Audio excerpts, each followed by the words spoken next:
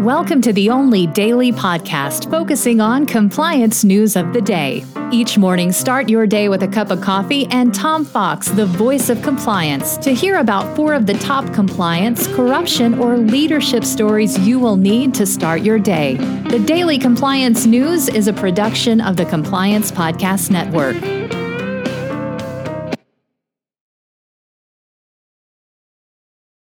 The Daily Compliance News for June 5, 2021, the Tokyo Olympics edition. And we begin with that story from the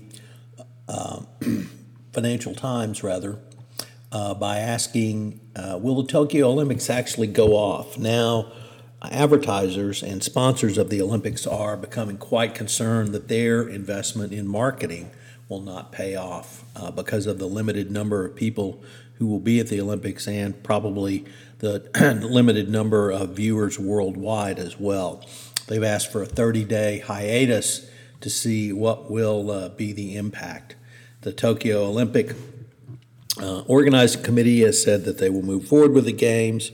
There's been, I think, almost 50% of the volunteers have resigned or declined to move forward because of concerns about COVID, and the clear sentiment in Japan is to move the games, or rather postpone them and probably not hold them. So we'll have to see how that plays out. Next up, the UK and the EU launched probe into Facebook. Regulators in Brussels and the United Kingdom announced formal anti-competition investigations into Facebook yesterday. On Friday, in a joint assault on the company's use of customer data to dominate in core marketing such as digital advertising. Facebook, of course, said that they welcome any investigation, but I think the EU is going to have a bigger crackdown on Facebook than certainly in the United States. Next up, from the Wall Street Journal, Risk and Compliance Journal, Mingi Sun reporting that the New York City Bar Association has proposed a framework for regulators evaluating conduct of financial services companies, CCOs, for potential liabilities.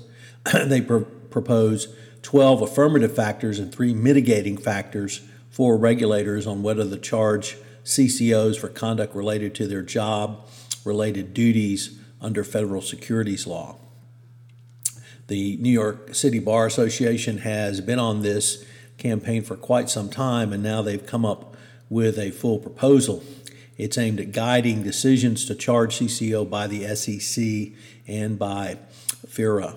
So it's going to be interesting to see whether or not the SEC will follow this. Frankly, the guidelines now seem to me to be adequate as well, but apparently not enough for the New York City Bar Association.